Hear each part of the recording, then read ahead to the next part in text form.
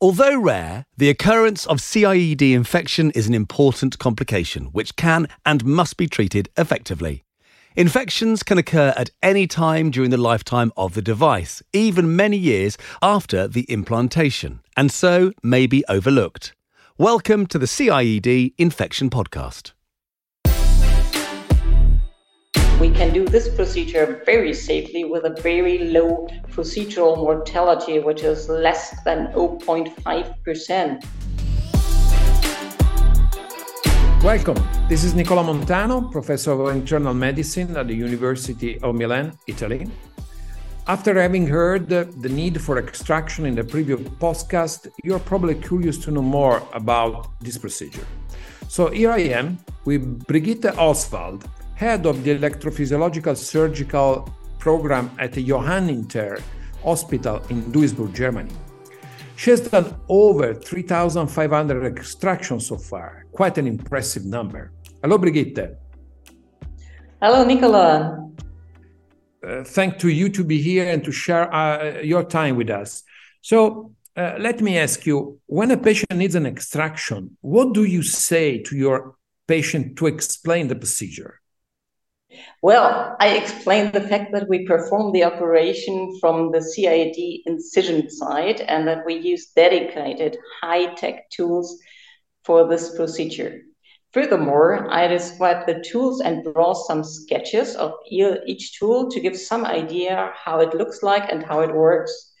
Another important part is the fact of being prepared at all times for the unlikely but possible event of a complication. At the end, I ask whether there are further questions. I really take my time to explain, and I find this very important. I fully agree with you, Brigitte. This is the most important part. I have to say that we did a small study here looking at the difference of saying and not saying to the patients everything that is related to all the possible complication and effects. And I have to tell you that the compliance and also the relationship with the patient becomes even more strong and more trustable. Patient-like physician will explain exactly what are the good and the bad of our procedure. So I really think that is important. So to move on, when we talk about extraction, what is done in the procedure? Well, in case of infection, either pocket or systemic infection, all foreign CIED material must be completely removed. This means the generator box, all wires or leads that go into the heart, used sutures, and so on. The reason for this radical treatment is the high risk, close to or equal 100% of reinfection if some part related to the infected device is left behind. Interesting. And who is involved in the procedure? Well, this procedure is done by either a cardiac surgeon like me or by a cardiologist or electrophysiologist. Best, the procedures are performed by a whole team where we have well-trained persons for minimal invasive lead extractions and open heart procedures as well. Thanks for it. May I ask you in easy terms, what are the main steps in the lead extraction procedure? Well, to be honest, I put every patient under general anesthesia for any lead extraction. It doesn't matter about the dwell time or whatever. So we prepare the patient for safety measures and constantly monitor the heart rate, but also blood pressure and central venous pressure. If needed, we apply a temporary wire to ensure a stable heart rhythm during and also after the procedure. We also create a femoral access and place a safety wire for the rare occasion of a complication. Then we have the steps of the procedure itself. It consists of 3. First, we remove the generator, then we extract the leads, and finally, we check the wounds and close the skin. Well, thank you. And you mentioned that this is a minimally invasive surgery, but with the electro sitting in the heart, how do you exactly extract them? Well, first we prepare the leads for removal, which means we use a dedicated device to grab the lead from the inside. This device locks the lead completely over the whole length. When leads are adhered to the vessel wall, we use extraction sheaths which go over the leads and are able to cut through the adhesions. It depends on the amount of and the type of adhesion, which of the tools we need. In the most easy case, we just can take the leads out by gentle pulling. In fact, in one of 3 leads about, this will work. But when the leads are more adhered to the surface, then we need additional tools. Depending on the case, we start either with a laser or a mechanical rotational sheath. When we have these dedicated instruments available for a procedure, we achieve in more than about 97% the complete removal of the system. And if required, remaining lead fragments can be removed by femoral or other techniques.